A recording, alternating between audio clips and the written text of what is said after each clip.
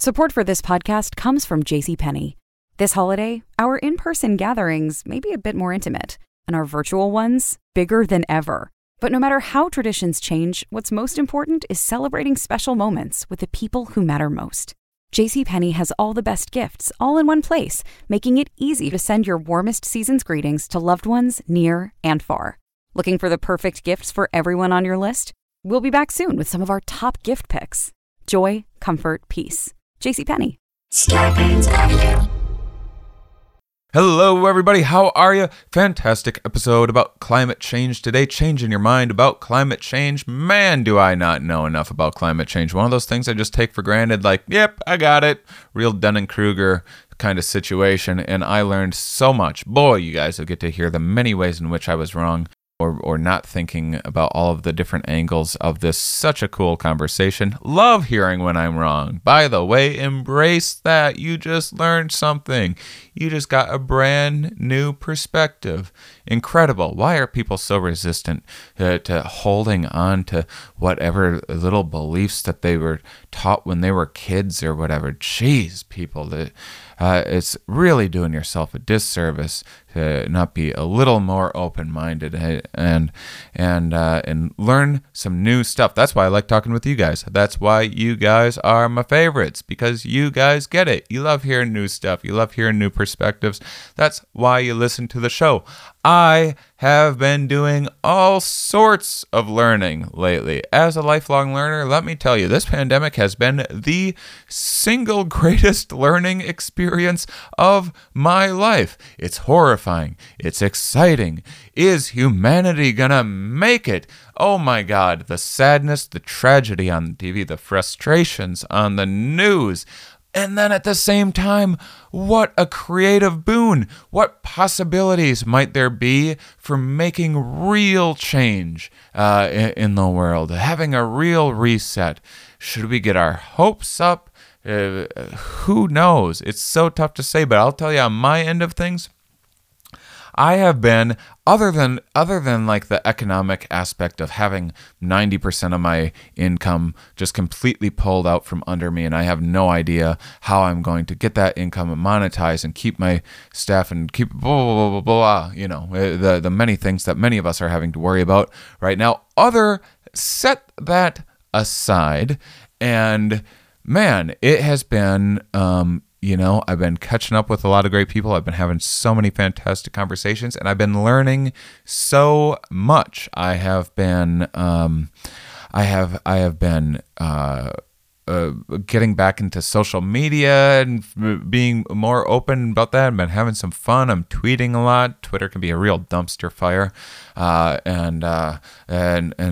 it's a great place for me to vent all my cynicism and skepticism and frustrations with humanity, and so it's for me. I'm like, choose your outlet. There's so many different ways of expression. There's so many different ways to get different sorts of content from the people that you like. And then I've been using Instagram for like the really silly, light, goofy stuff. Wish I would have been more receptive to some of the Instagram stuff earlier. I just didn't really get it. I didn't see my place in it.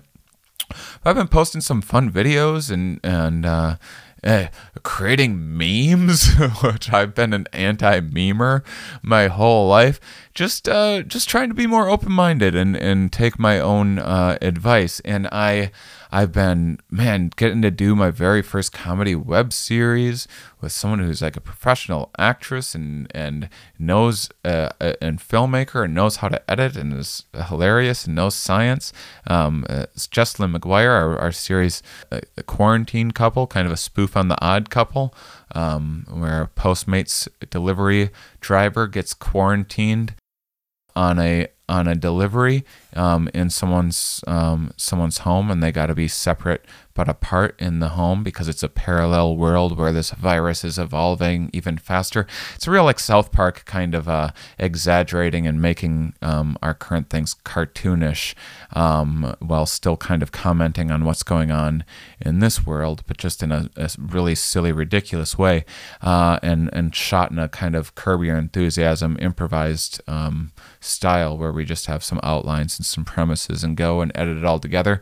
Super fun, been doing that. And exciting announcement, Bicycle Day is coming up, guys.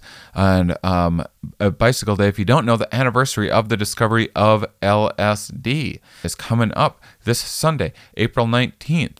And a lot of people traditionally drop some LSD to celebrate. That's why I'm doing I'm not. I'll tell you, I'm not feeling that. I'm not feeling a trip myself right now because this is already the trippiest time of our lives. So I thought, why not do a pre-Bicycle Day show? I'm doing one Saturday on the system called Crowdcast. Go to my website to find out more. Write me if you're having any trouble. But I have Rick Doblin, the founder of MAPS, Sophia Rocklin, author of When Plants Stream, who is touring around with me on the Head Talks tour, and Cole Marta, one of my very best friends in the whole wide world, also at MDMA and ketamine-assisted therapist, who, since he has last been on the show, which he's been on the show twice in the past. He is also featured in my documentary Psychonautics, a comics exploration of psychedelics, as well as Rick Doblin, if you don't happen to know his name by heart already. But Cole has, since he's been on the show, he has now opened the California Center for Psychedelic Therapy, has his whole center, has his own business. It was just getting started, just opened it up at the end of last year, and it was taking off for him. And how is the pandemic affecting that and the ability to treat people in that way? How does this new reality compare to tripping? What do we know from the psychedelic experience that can help guide us through the daily headfuck that is living in quarantine? These are all things that I wanted to talk with experts and answer. So it's like a virtual version of Head Talks. But unlike Head Talks, I will not be doing stand-up. I have some jokes. I have some funny content. I have a lot of fun questions and stuff ready to go. But do not watch virtual stand-up. It will only make you think less of stand-up. See, stand-up, the live audience is the instrument that we play, and without that instrument, it just looks so weird and stupid, and I can't believe stand-up comedians aren't being more innovative than that and doing virtual stand-up shows. Come on, guys, pull it together. Innovate. Think of something else. You're creative types. Be funny. So, I'm doing this Crowdcast live at 7 p.m. You go on, you register, you can go to my site for details, and it's going to be an opportunity for you to get to ask questions. There's going to be questions being asked all throughout it. I have a bunch of topics that I'm going to get the ball rolling with, and then you guys will get to talk with my guests, and we'll get to answer a bunch of questions. Going to do a whole 2-hour thing, and then if you want to stick around, after that's over, I'm going to take a little break, and then I'm just going to do a little hour-long meet and greet with you guys, if you like. And so you're all welcome to come and join in. Check that out. It's super, super exciting. I am learning so many new things, exploring so many new possibilities, and I already have tons of people registered for this event, and there's a cap. I put a cap on it as well of 500 people, and we're going to hit that in no time. So please get on there and get registered right away. Spend the day with a bunch of other psychedelic enthusiasts and learn the science, the research, the thoughts behind this new renaissance. And if you're into learning, guys, like I said, I don't have climate science on the show. It's not because I don't believe it's important. I think it's maybe the single most important topic facing humanity. but it's also pretty fairly well covered. That was like kind of my perspective, my take on it. Like, I love physics. I don't talk about physics much on the show just because the little interest that the public has in science, it's usually in like physics, like Neil deGrasse Tyson stuff, or in climate change stuff. And so I was like, well, I want to cover all these underrepresented ideas and the brain stuff, psychology stuff, things like that. And so I just kind of took it for granted how much I knew, like global warming. Yep, let's get it figured out. It's an issue. Done. And I was shocked in this interview how, I don't know why I was shocked. I should have known how little I know, but it was just such a good reminder of how we take our knowledge for things for granted. You'll get to hear me be wrong so many times. This is it's such a good episode. Really, really terrific guest. And so I'm going to go on my partners, thegreatcoursesplus.com. They have a whole section for earth science. I'm going to go to there's just for example, there's Earth at the Crossroads, the science of extreme weather, sustainable living, culture and human geography, nature of Earth. There's a zillion different. What I do is I'll go through a whole section and I'll watch the preview videos for the class, and then I'll decide from there which one, which lecturer that I'm vibing with, which topic that I like the most, and then I'll watch the first one and take it from there. The great thing is it's an unlimited, you're paying, you get an unlimited free trial to the entire library, and when you sign up and you get the greatcoursesplus.com/herewere, that's an unlimited access to the entire library, and so you can pick and choose. If you take 2 classes and maybe I'll go back and check out that other one, you can do that. If you get sick of one subject, you can move to another, and this is such a great way to just start learning a little bit more about those things that you like thinking about already, the things that you like blabbing about to your friends already. Why not be just a bit more informed and really know what you're talking about? Because the things that you're already blabbing about, that means that you probably already have a good mind for thinking about them, and you're going to, and you're really going to attach to some of these ideas, and that's my favorite thing is when I saw when I took a class on personality research recently. I was like, well, I've had a bunch of personality researchers on the show in the past, always liked the subject, but I think I got it. And then I took a class and just had my mind blown over and over again by all of these things that I had never thought of. What could be better than that? This is why I go on and on about the show.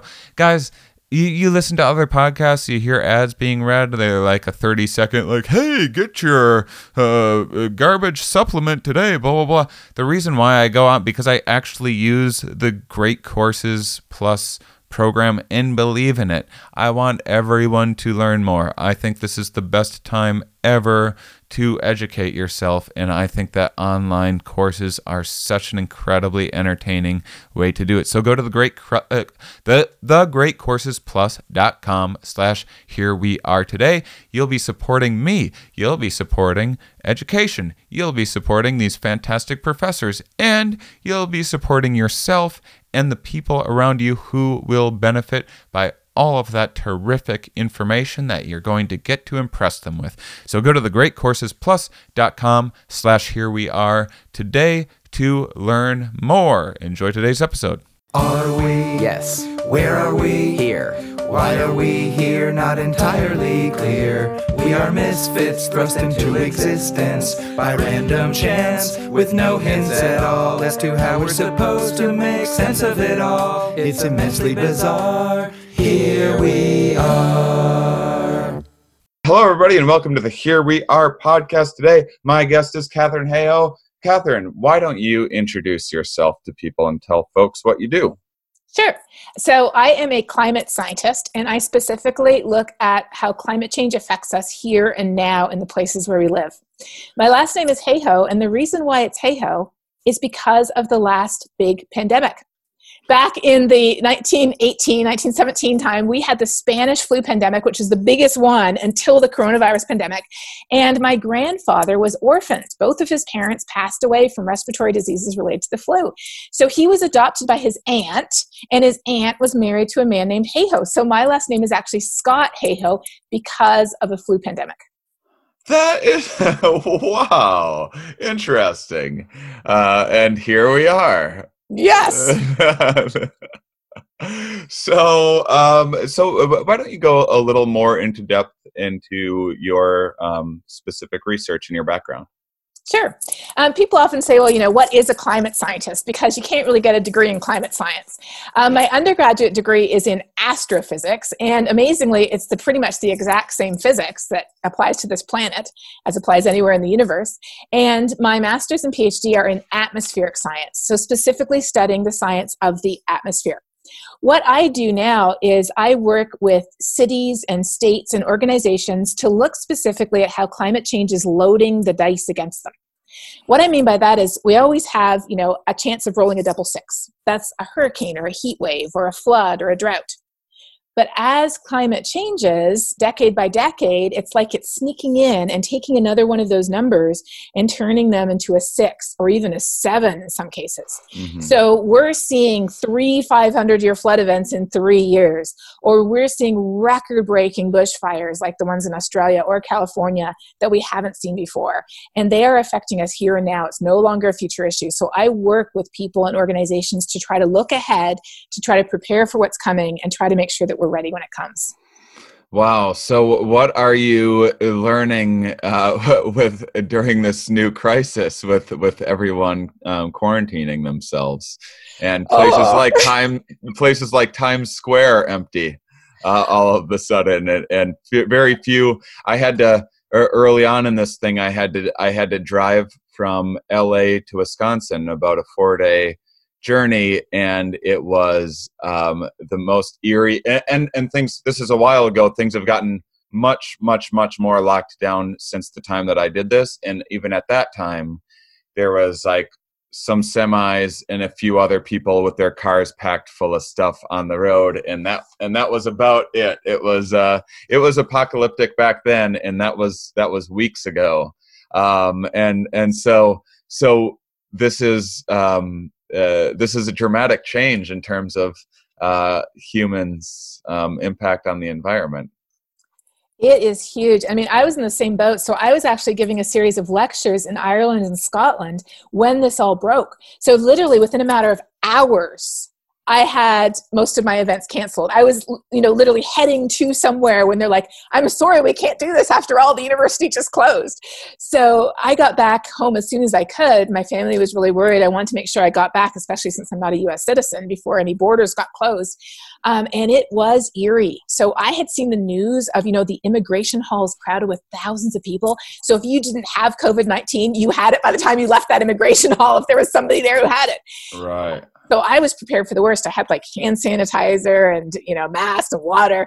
And then I got to the immigration hall and there was nobody. It was just deserted. There was nobody in the airport. There was nothing. I mean, it was crazy. So it's been really, really interesting because first of all, we are seeing people act around the world. The first thing that I've learned is when push comes to shove, when disaster is staring us in the face, we are ready to act together. Across the whole world, across every country, we are ready to do what it takes. I love the meme that says, when else are you going to be offered a chance to save the world by staying home? Take it. So people are doing that. And that is so incredibly encouraging because it suggests that when we finally realize that climate change is just as devastating, when we finally realize that the reason we care about climate change is the exact same reason we care about the pandemic. Because it affects our health and our welfare of ourselves and our families and our loved ones and our friends and the places where we live. When we connect the dots, we will act. But here's what I'm scared of. I'm scared that we're not going to connect those dots in time to act on climate change because we already see that states that took early action and countries that took early action were able to bend the curve on the pandemic. But people who are saying, oh, no, it's okay, come to the beaches for spring break, we're still open for business, their curve did not get bent because they didn't take action soon enough. Well, unfortunately, the same is true for climate change, except over a bit of a longer time horizon, to where we have to take action well before, and I'm talking years to decades before we see the actual disaster staring us in the face, or else it's going to be too late. Yeah, this is, I see a lot of people kind of making the point that of looking for some of the silver linings to come out of this, and the many ways in which this can be a catalyst for positive change.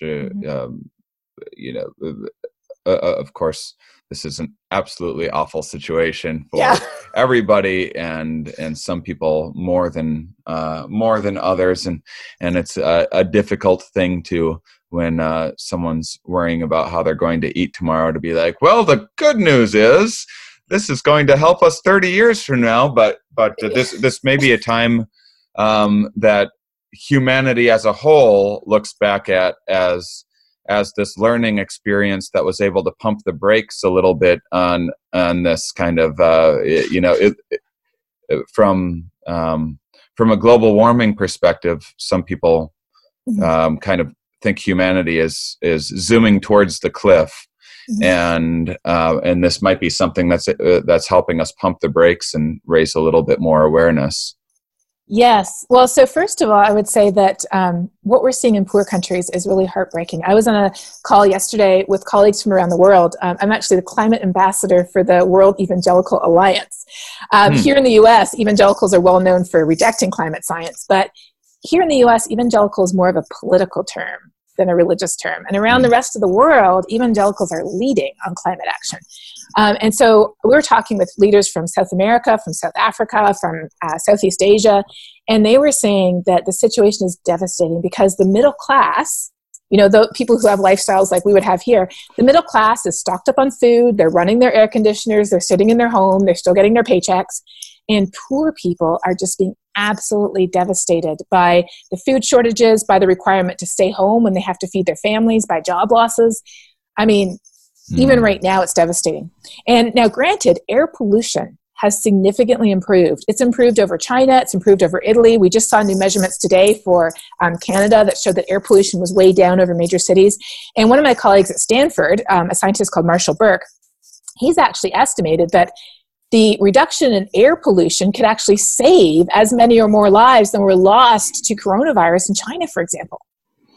But at the same time, as soon as the pandemic passes, we're likely to ramp everything right back up again.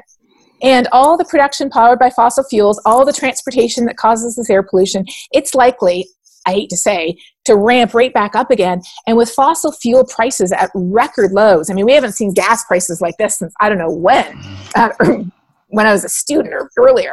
We are likely to see people focusing on just getting the economy back on track no matter what it takes. And currently in the US, the administration is already using this as an excuse to cut environmental regulations across the board to help all the big polluters rather than the small business owners who are the people who are really suffering from this.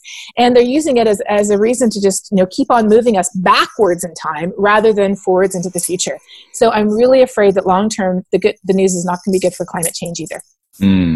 Support for this podcast comes from Wild Turkey Kentucky Straight Bourbon Whiskey. Let's tune in to their one-on-one with Jamal, a real bartender from Old Fourth Ward in Atlanta. I really get into the backstory of whatever I'm pouring, out of respect. There are literally years of experience behind these bottles. Wild Turkey, same recipe since 1942. If you want a true classic, this is what you want to order. Wild Turkey. Wild Turkey Distilling Company, Lawrenceburg, Kentucky. Copyright 2020, Campari American, New York, New York. Never compromise, drink responsibly. Support for this podcast comes from CDW and Dell Technologies. At CDW, we get that migrating your business to a hyper-converged infrastructure is challenging. Like me switching to decaf. Gotta do it, don't want to do it, but gotta do it. Whoa, slow down, friend. CDW's experts can help you simplify the transition from legacy to hyper-converged infrastructure with Dell Technologies solutions that offer speed and agility. Do it, do it. Have you done it? Is it done yet? Why isn't it done yet? IT orchestration by CDW. People who get it. Find out more at cdw.com/DellTech. Well, and I'm usually an optimistic person. Yeah. I mean, do you think that it's possible that it will change some minds amongst the general public and make them a little bit more aware as this kind of significant, it's one thing to tell people that, like, well, the average global temperature has been rising by half a degree or whatever for each, and then people can be like, well, good, I was cold during winter anyway, and yes. Or whatever ridiculous thing. But now having things like satellite images of areas of, say, China before and after all of this came to a halt, and when you can kind of see the dissipation of air pollution alone, for example, this is, it seems to me at least as dramatic as some of the, I think, startling footage of ice caps melting that I think a lot of people see, and it at least gets them thinking a little bit more. And so so in terms of that, if it leads to maybe being less climate deniers, potentially that changes how we vote, and then potentially politicians have to cater to a new demand for more environmental regulations. I mean, is that just incredibly optimistic, or just completely just impossible and not going to happen from your point of view? No, I think there's definitely a grain of truth in there, and let's kind of dig into this a little bit, because if we put the pieces together, it does make sense. And where I want to start is, I want to start with something you said about, convincing climate deniers. So we hear in the news all the time, in the media, people often really focus on people who reject the science. But when we look at where people actually fall across the spectrum, and there's this really amazing thing called the Yale Program on Climate Communications, 6 Americas of Global Warming. They divide people into 6 groups. And it turns out that 58% of us are either alarmed or concerned about climate change. 58%. And then after that, they have a group that's cautious, and cautious people are about 20%, just over 20%, so they're a pretty big group too. Then we have people who are disengaged. They'd have to be living under a rock the last 10 years, but there are a few of us who've been living under a rock, so it's a small group of disengaged. And then 10% of us are doubtful, and 10% of us are dismissive. So we focus disproportionately on the doubtful and dismissive, who get the headlines for saying really ridiculous things like, the ice caps on Mars are warming, so obviously climate change isn't human, or, one volcano produces more pollution than all humans do in 10 years, which is completely false. Right. But that's a minority of the public perception. That's the vast minority. Mm-hmm. So when you look at the Yale public opinion maps, they have these amazing maps that cover the whole US by every county and by every congressional district. And they ask people a series of 20 questions. And they say, do you think that climate is changing? And over 70% of people say, yes, it's changing. They say, do you think it will affect plants and animals? Yes. Will it affect future generations? Yes. Will it affect people in developing countries? Yes. Then they say, will it affect you personally?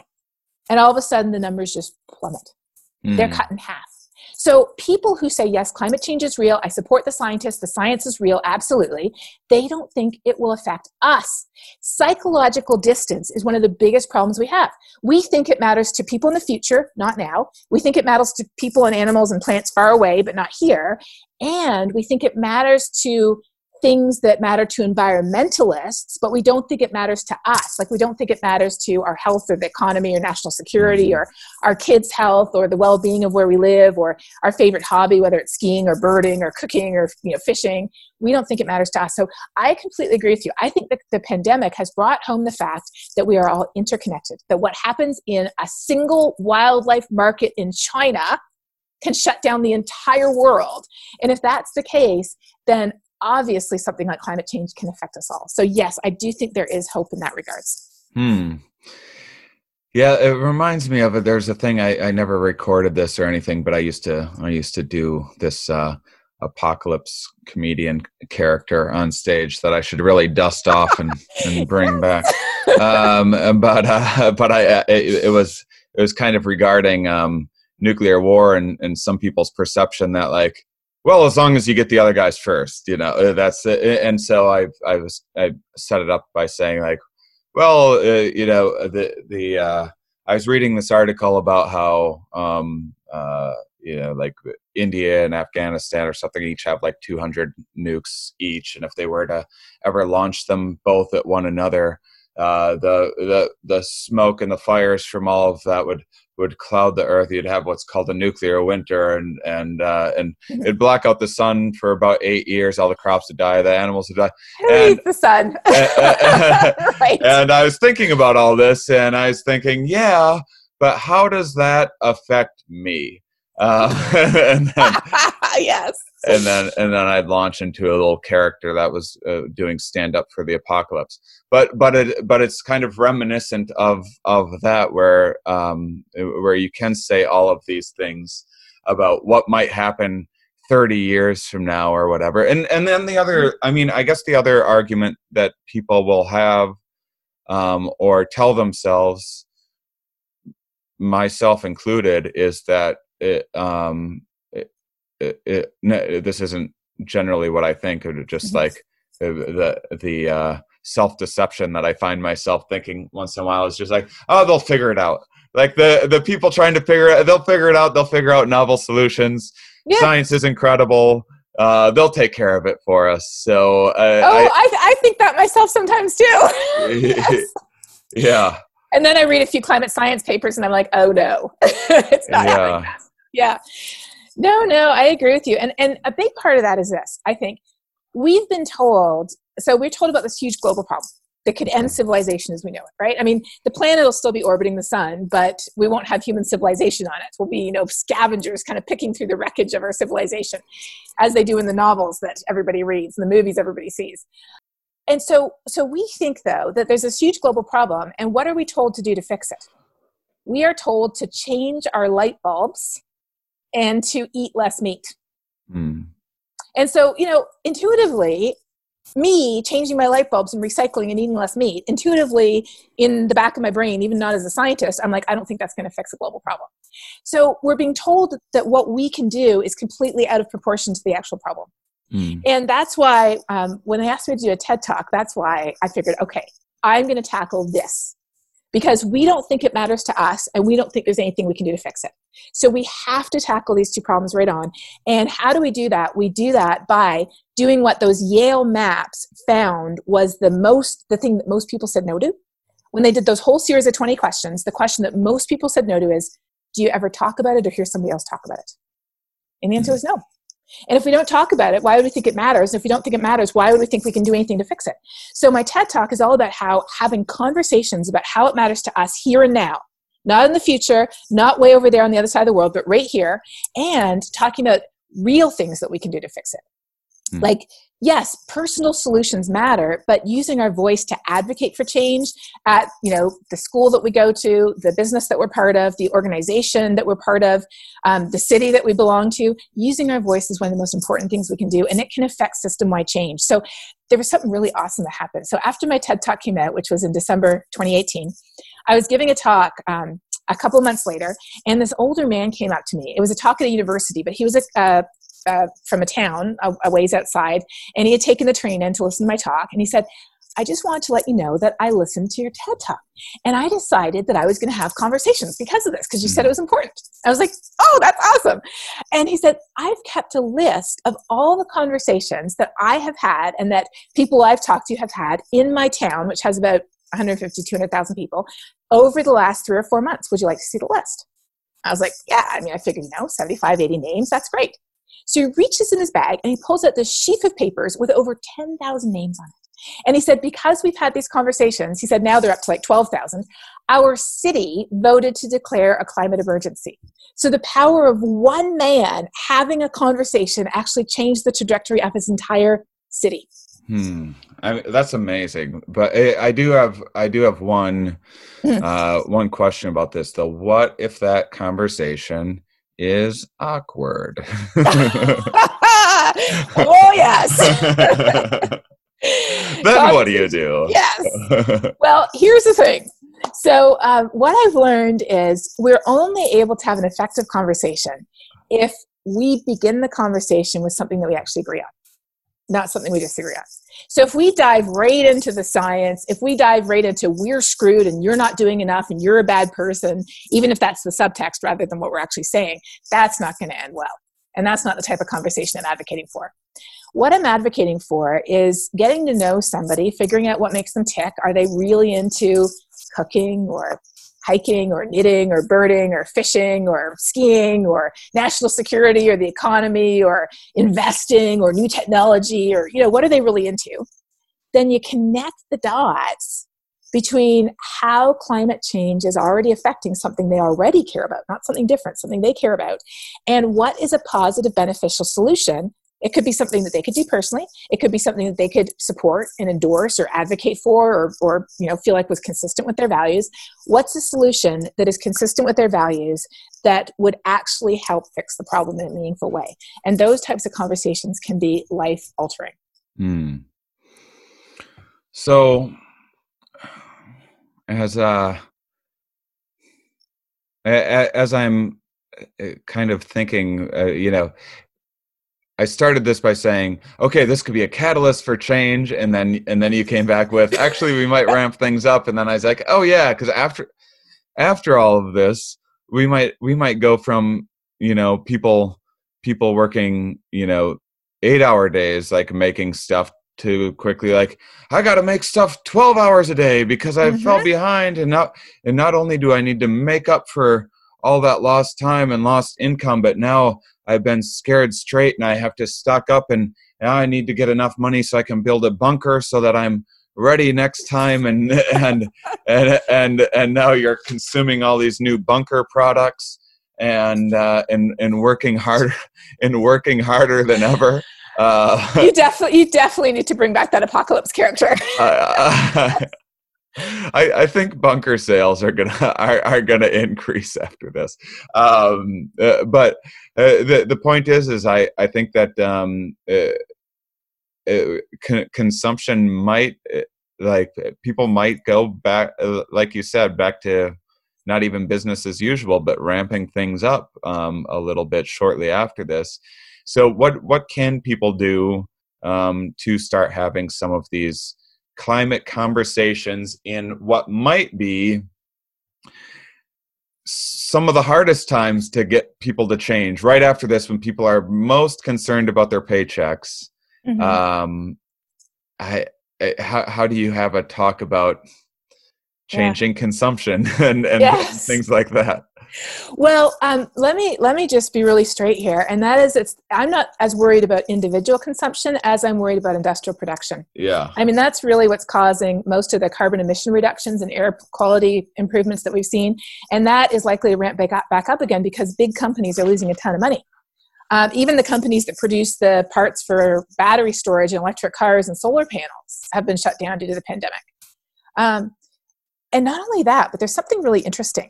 Did you know that the concept of a personal carbon footprint, the idea that, we are personally responsible for climate change, it was not invented by, but it was popularized by a very well-funded PR campaign by British Petroleum back about 20 years ago.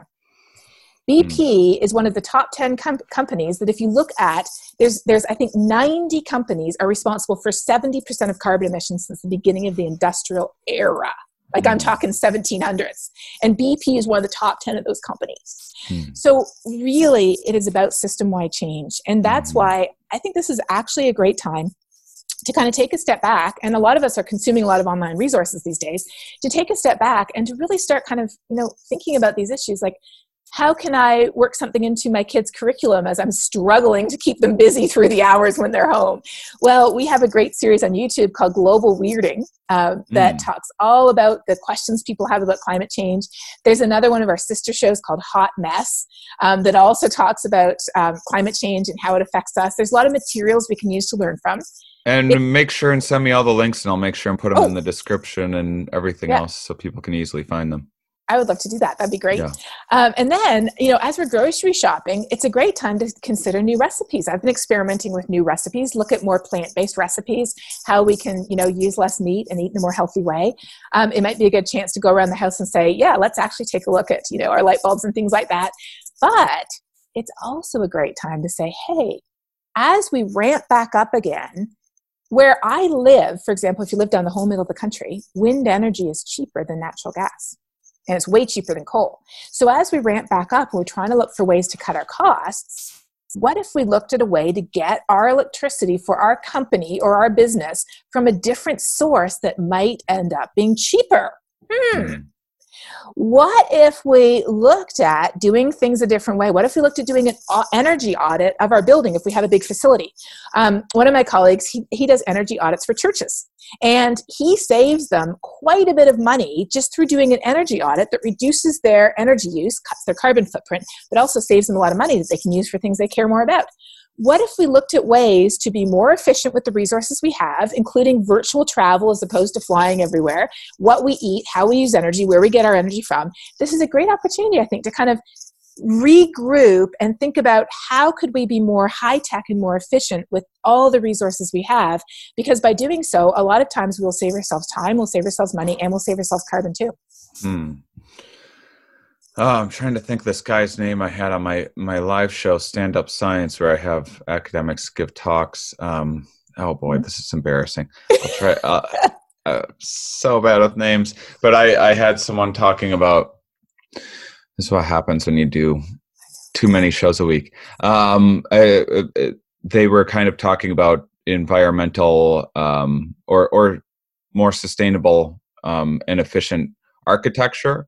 So there were simple things in terms of most houses are built and you put insulation between the studs, and instead having that insulation going over the studs, so there's not the gaps in there, and just like some changes like that were able to much better insulate homes. And he was showing kind of thermal cameras of like the temperature of a house on the outside that was poorly insulated, and on the inside to show heat loss and where all of the heat or cooling was escaping. And it's just, it seems like there's just a million different options for people that not only are you doing something good for the environment, but it's building efficiencies for yourself and saving money in the long run.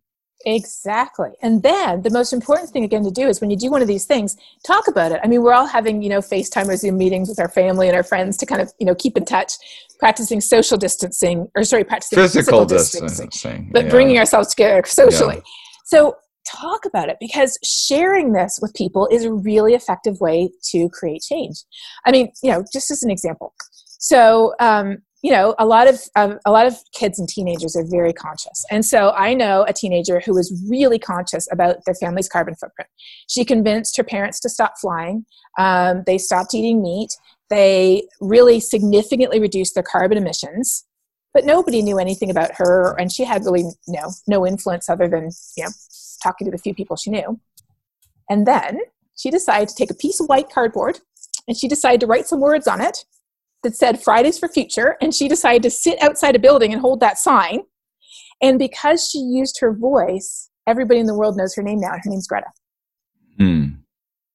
That's amazing. Yeah, she's an impressive young lady.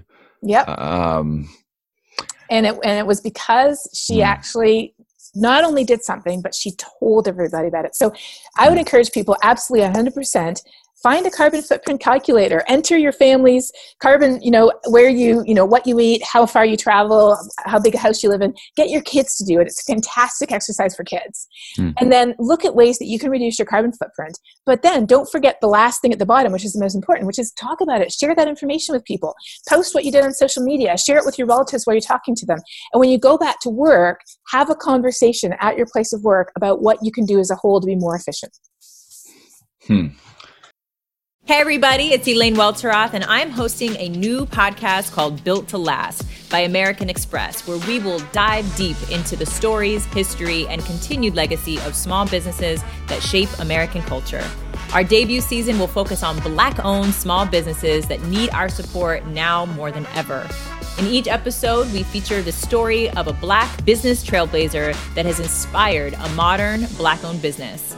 First up is Pinky Cole of Atlanta's food truck turned restaurant, Slutty Vegan. We'll also chat with Hanifa Mwemba, the cutting-edge designer behind the Hanifa 3D digital fashion show. Plus, we'll check in with Issa Rae, our modern-day Renaissance woman. We hope that it encourages all of our listeners to support these businesses as well as the Black-owned businesses in your own communities. Tune in for these amazing stories and others on Spotify, Apple, YouTube, or wherever you get your favorite podcasts. It's JCPenney here, back with some great gift ideas for everyone on your list. And they're all available now at your local JCPenney or online. Need gifts for her? Check out our selection of diamond jewelry that's sure to put a sparkle in her eye.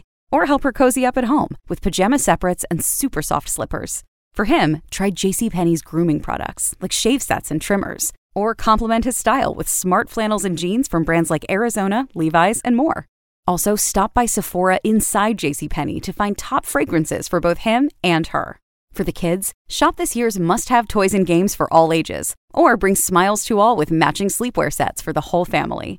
And for everyone else on your list, share some warmth with a heated blanket, an ultra-cozy scarf, or let them decide with a gift card. There are so many ways to share the joy this holiday season, and so many ways to shop JCPenney. Visit a store near you, pick up curbside, or go to jcp.com. Joy, comfort, peace. JCPenney. I keep on, my mind's still stuck on this. This was a fascinating idea that you brought up about the idea of the carbon footprint that was popularized first by what company did you say? British Petroleum. BP. Oh, BP. Okay. Mm-hmm. Gosh, I thought they had all our best interests in heart. But this feels like a real betrayal right now. But it kind of reminds me of back before seatbelts, and the auto industry didn't want to put seatbelts in until kind of Ralph Nader made the many pushes to start changing the way in which car safety was done. But the car companies tried to run ads saying, well, this is all the fault of reckless drivers, and putting the ownership on the individual. You're absolutely right. And I have another example too. Yeah. So way back when, we used to get all of our drinks in containers that had to be returned, right? Yeah. So they were in glass containers and you had to return them. And in fact, I actually grew up in South America, in Colombia. And there you would get a bunch of, soda delivered to your door every week. And then you would put your empty bottles back out in order to get full ones returned. And if you were at a convenience store and you wanted a Coke, you would order the Coke, but you'd have to drink it there because you have to give the bottle back to them. So of course, in America, decades ago, people invented disposable bottles, right? Well, then soon we had a horrible waste problem. There were food containers and bottles and cans everywhere. So what did they do? They put a ton of money into creating the Keep America Beautiful campaign. They told people, you are throwing these containers away. You are the ones who are being dirty. We will help you organize into crews to pick up all the trash, to recycle all the trash, to do all this with the trash that we create and we benefit from financially, because it's a lot cheaper for us to just fund and Keep America Beautiful than it is for us to actually stop producing trash. Wow. I mean, it's impressively clever. It is. Wow. So you totally have to check out, and I would encourage you to have on your show somebody called Naomi Oreskes or Jeff Supin, who also works with her. So either Jeff or Naomi, because they study the fossil fuel companies and they study the PR techniques that they have been using since the 1980s, when their own scientists were telling them, yeah, climate change is real. Here's how much of the Arctic it's going to open up to new oil and gas extraction as the Arctic melts. And then at the same time, they were buying the best spin doctors in the business, including the very same people who were employed by the tobacco industry. When they lost their jobs in the tobacco industry, trying to say that smoking doesn't cause lung cancer, they got hired by the fossil fuel industry. So the book and the documentary called Merchants of Doubt by Naomi Oreskes lays this out. And Naomi and her colleague Jeff Suprin have gone on and studied this in great detail, and they would be fantastic people to have on the show. They will boggle your mind. I would love to have them. Yes. You brought up smoking. What about the idea of a sin tax? Is that just another way in which we're passing the buck to the consumer, or is there anything useful that can come out of it? If a sin tax is theoretically making people with, say, cigarettes, making it cost more and deterring them from smoking, or making them pay kind of the full cost of smoking, much in the way that rather than, say, subsidizing oil companies and giving them money to make their job easier and cheaper to do, instead turning things around so that oil actually reflects the cost of oil, the cost on the environment. And Yes. Is there anything like that you would like to see happen? Well, you've absolutely hit the nail on the head. Because when we look at fossil fuels, their direct subsidies are actually about double that of renewables in the US. But when you factor in the indirect subsidies of all the drilling on public lands, the pollution, the climate impacts, when you add in the indirect subsidies, they're subsidized to the tune of over $600 billion per year, which exceeds the Pentagon's budget. So not only are we, using these fuels, but we are financially being incentivized to use them because the price we pay is not the real cost. Who's bearing the real cost? Us. So ironically, fossil fuels are so subsidized that they're actually socialized. The cost of fossil fuels are being socialized. And it's ironic because, of course, all the opponents to climate action are like, oh, those people are such socialists. They want climate action. Well, they're actually benefiting from the socialization of the cost of using fossil fuels. We are paying the cost, and they are reaping the profits. But here's the problem. It's really hard to remove the indirect subsidies. You can remove the direct subsidies, but the indirect subsidies are really challenging to remove in any way other than this. And this is what you're referring to.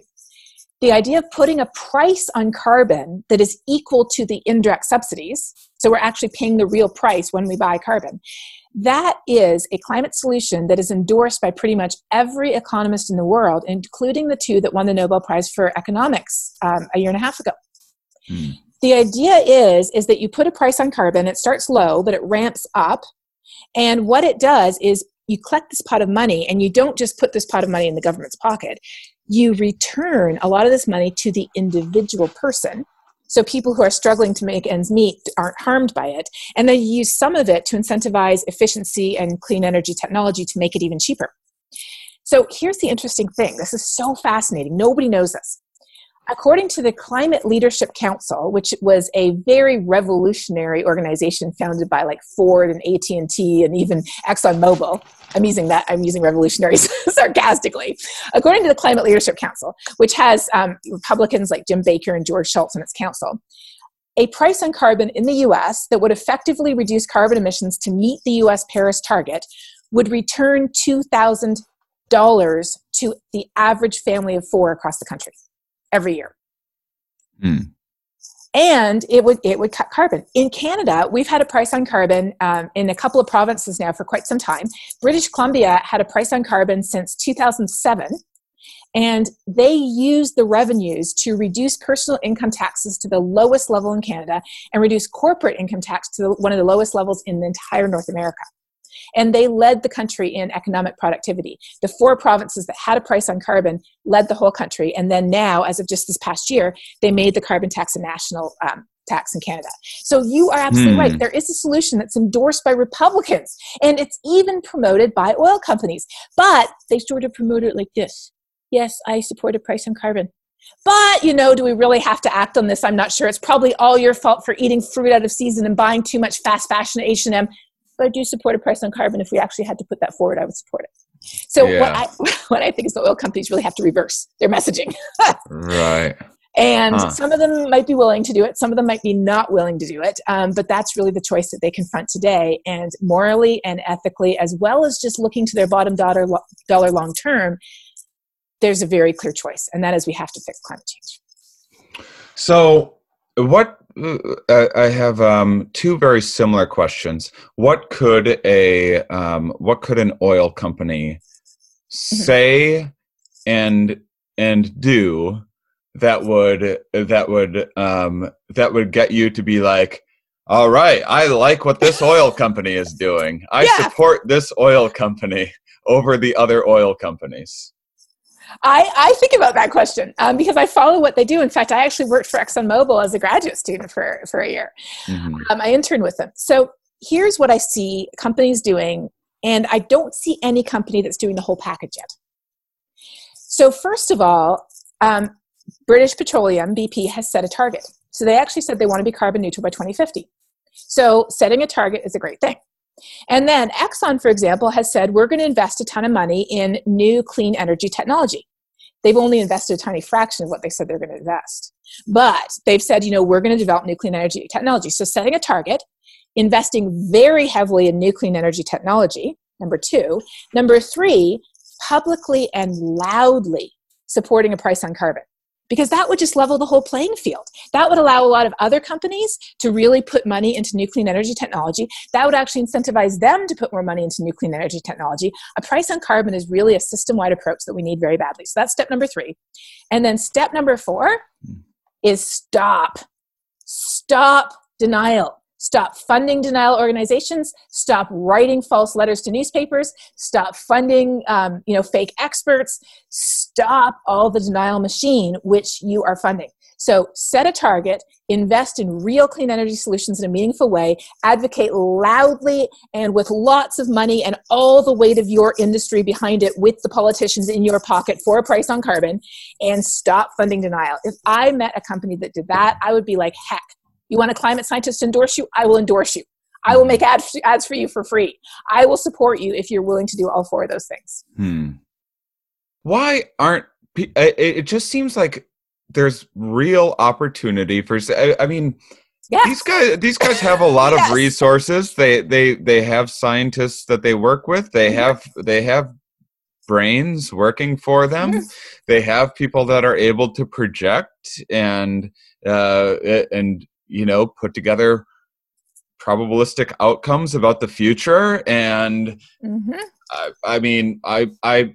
my first girlfriend was a geochemist from MIT that eventually started working for an oil company to find oil. And now she doesn't even use her background because she's been shifted into the clean energy, side of things, just because it's not even worth their expense anymore to find oil that basically doesn't exist, and won't for very long. And so why not take advantage of the new opportunity? Why not build the monopoly on clean energy and profit from clean energy? I mean, you're the most evil energy corporation in the world. What's to stop you from profiting even more from clean energy? What's the holdup? Exactly. Well, I completely agree with that perspective, but there are a couple holdups. Holdup number one, quarterly returns. Right. Quarterly returns. What you're suggesting is a very sensible long-term plan. If you said, you know what, we're not going to look at any of our financial returns over a time frame shorter than 10 years, then 100% it would make sense to do exactly what you say. But if you are a slave to the quarterly returns, then there could be a dip in the quarterly returns, number one. Number two, and this one's a bit of a nuance, and I actually learned this one through a conversation with somebody in the oil and gas industry here in Texas. And it's going to sound obvious when I say it, but I hadn't quite put the pieces together. In the majority of cases, clean energy is not a product business, it's a technology business. So clean energy is, like Tesla, has more in common with Apple than it has in common with Chevron. Because you're producing wind turbines, not the actual wind. You're producing solar panels, not the actual solar energy. You're producing technology. So people are buying your technology. It's as if they're buying airplanes or as if they're buying cell phones. And then they're using your technology to produce energy. Whereas with oil and gas, you're producing something that actually keeps the car running. You have a car, but it is a useless chunk of metal if you don't have a full gas tank. So you're producing this continuous supply. So the return on investment is radically different if you're producing clean energy technology versus if you're producing oil and gas. The only difference is this, and this is why Exxon is investing in this, biofuels. So with biofuels, liquid biofuels, which you can produce from algae or from agricultural waste products, liquid biofuels are a fuel like oil and gas. So if you still have an airplane, you can run the exact same airplane off biofuel. And in fact, United Airlines is already doing this out of the LAX airport. You can run the same airplane off biofuel as you can off oil and gas. And so you'd still be producing biofuels. So that's what Exxon has been investing in, because they would still be a producer of the fuel. But for the rest of the energy sources, they would be in a very different business niche. And that is a challenge. Isn't that interesting? I had never put those pieces quite together. And so the whole return on investment thing is very different. Like you don't find a resource in the ground and dig it up and sell it. Right. That gets you a lot of money really quickly. Whereas what Elon Musk did, it didn't get him a lot of money really quickly. It did get him a lot of money, but it took quite a bit of time, and there's significant bumps along the way. It still just seems with the resources and the kind of infrastructure that oil companies already have in place, if you already have all of these gas stations and everything else, I don't know. Well, yeah, they have the infrastructure. They could just have batteries that you just lift out and put in your car, so you don't have to charge your battery. And here's the thing. China's doing it. Here in the US, one of the arguments I hear all the time is, what about China? Because people think they're still building a new coal-fired power plant a day. That's old news. That's from 10 years ago. They've shut down all the coal-fired power plants around Beijing. They're selling their coal to poor countries, and they have more wind and solar energy than any other country in the world. Why? Because they are a dictatorship. They work over 10 years. 20 years, 30 years. They don't care if they have a short-term dip. They don't care if they have to invest a lot now to benefit in 10 years, because that's the way their government is set up. And so sometimes I jokingly say, and reality is starting to happen, I jokingly say, if we had a monarchy where you'd have the same person in power for 50 or 60 years and then their child would inherit, maybe we'd have the motivation to change instead of having politicians that turn over every 4 years. Well, we now have Prince Harry and Meghan. So how about putting them in charge? That's just a joke, but there's a grain of truth in it. Well, we certainly have an aspiring dictator in charge of the country. That's a start. Somehow, I don't think that would achieve the desired result. Oh, really?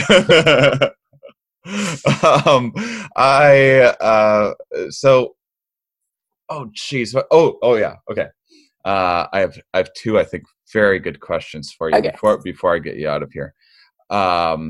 One, what is your favorite either clean energy, new energy technology, or ideal portfolio of clean? Because I also recognize that some areas are going to be good for wind energy, some areas like maybe in the south are better for solar. What's your kind of what excites you? What gives you hope? Oh, I love that.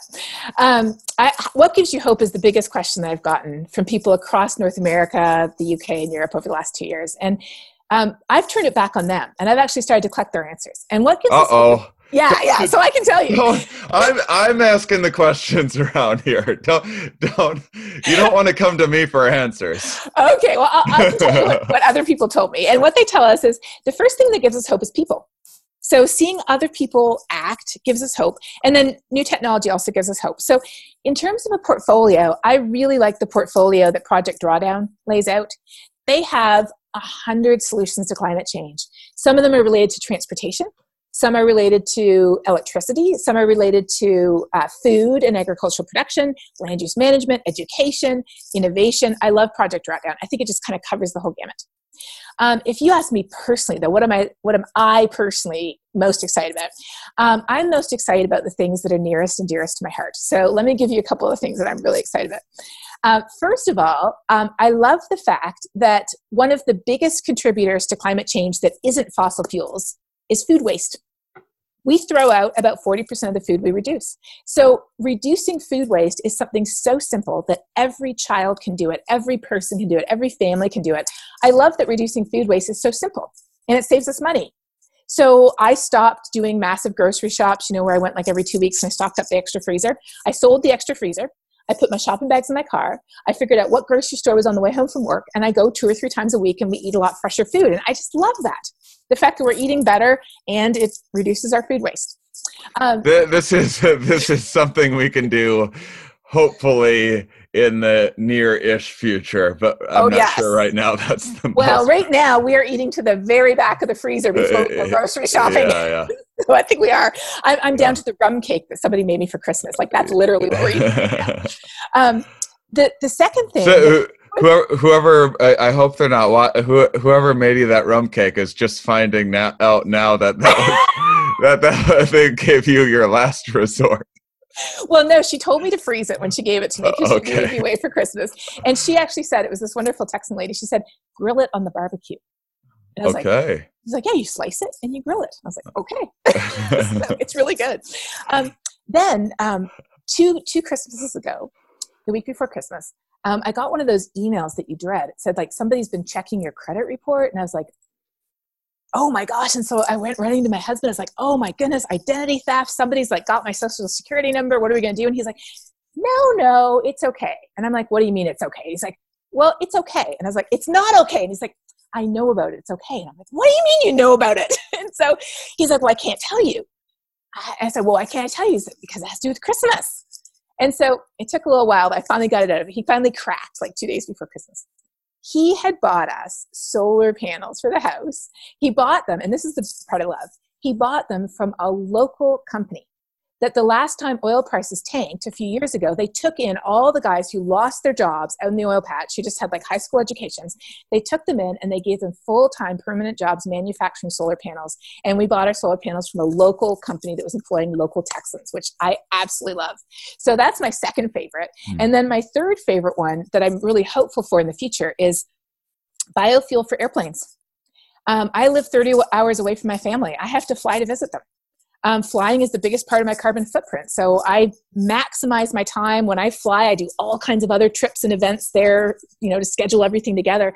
But I am really excited about biofuel airplanes and electric airplanes for short haul because I love to travel. I love to see new things. I love to take my family to see new things and new people and just kind of broaden our horizons. But I can't in good conscience, be trotting off to Indonesia if I know that that's going to burn a whole year's worth of carbon while doing so. So I'm super excited about the potential for travel, for carbon neutral travel. And lastly, my favorite Project Drawdown solution is number 6 on their list, education of women and girls in poor countries. I love that because that just hits close to my heart. The more educated a woman is, even if we've completed elementary school or if we've completed middle school, the longer the lives of our children, the lower the infant mortality rate. And as a mom, I'm almost tearing up thinking about it. I can't even imagine the heartbreak of having 8 children because I have no access to birth control and having half of my children die before the age of 5 due to waterborne diseases or pollution or lack of food, and then just be struggling to just put food in the mouths of my children who remain. Educating women and girls decreases infant mortality, increases the prosperity of woman-led households in poor countries, and ironically, and you can read Project Drawdown to learn more about it, it reduces carbon emissions too. So that really is, I think, the best one to end with. That's the one that's nearest and dearest to my heart because climate change disproportionately affects the poorest people in this world. But by helping those people, we can actually help fix the problem. Amazing. Well, that would be a good enough place to end, but I have one more fantastic question for you. Absolutely. You're just, I just know you're just going to have such a good answer. So I I can't let this one slide. What you already got a similar question, but anyway. What would a politician what could a politician say or do to get your vote that you'd be really excited about? They could have a viable climate policy that would actually make a difference. So I don't generally tend to, I definitely don't endorse any politicians in the U.S. I'm not even a U.S. citizen. I can't vote here. I can certainly speak to the efficiency and the efficacy of their climate plans. But we had an election back in Canada in the fall of 2019. So what I did was I got together with a colleague of mine who's an economist, Andrew Leach, and we rated our party's plans on climate. We have a Conservative Party, a Liberal Party, an NDP Party, a Green Party. We also have the Bloc Québécois, and we have the People's Party of Canada. So we have a broad range of parties. And we rated them all based on two things. We rated them based on ambition, right? So how ambitious are they? But we rapidly realized that we also had to rate them on feasibility. Because you could say, I'm going to reach for the moon, but if you don't have a plan to get to the moon, what's the point, right? You have to actually have a plan to get there. So it was interesting because we gave the Green Party an A+ on ambition, but we had to give them a C on feasibility because their ambition included the federal government doing some things that it didn't have the mandate to do. The provincial government had the mandate to do that, but not all the provinces are going to agree with them. Certainly not Alberta, which is the Texas of Canada. They're not going to agree with the federal government, especially if it was a Green Party. So we had to give them a C for feasibility. Whereas the Liberals, we gave them a B for ambition because their ambition was kind of, middle of the road, but they learned the hard way. And so they got an A for feasibility because they were actually proposing to do something they could accomplish. So that's what's really important when it comes to our politicians. We want them to be ambitious, and a lot of them lack that ambition, but the ambition has to be coupled with feasibility. And our Liberal Party in Canada was the one that put the price on carbon. And the price on carbon is actually reducing carbon emissions while allowing the economy to grow. It wasn't quite enough. We pushed them pretty hard to up their ambition. And I'm really grateful and thankful that after they won the election, they did up their ambition. And they did that because of the other parties pushing them to, which was great. But that's what we really need is we need ambition and we need feasibility from our politicians. Amazing. Well, thank you so much, Catherine Hayhoe, for joining me today. You are terrific. Oh, you are too. I look forward to seeing the return of the apocalyptic comedian because we need that type of humor. Please keep it up. I will. Thank you, listeners, for being such wonderful, curious people. We'll talk with you next episode. Guys, please don't forget to go to the Crowdcast event this Saturday, pre-Bicycle Day event. Rick Doblin, the founder of the Multidisciplinary Association of Psychedelic Studies, the person I was touring around with, anthropologist Sophia Rockland, author of When Plants Dream, one of the single greatest communicators I have ever heard. My goodness. And you guys have gotten to hear her on this podcast, and she's going to be weighing in, sharing some of her experiences. She was in Peru in an ayahuasca retreat when shit hit the fan, and wow, what an incredible journey and story. Check that out. It's 7 p.m. And by the way, if you're not available at 7 p.m., if you register this, it will be the only way that you'll be able to watch it afterwards, and that's the only. I'm not going to be posting it anywhere. The only way that you'll be able to watch it afterwards is if you are registered on the Crowdcast site. So go in and register. It's a way of supporting me, and it's a way of learning a bunch and having a bunch of fun all together with a bunch of other psychedelic enthusiasts. So check that out. Those of you that listen all the way to the end, you are, of course, my favorites. Starburns Audio, a podcast network.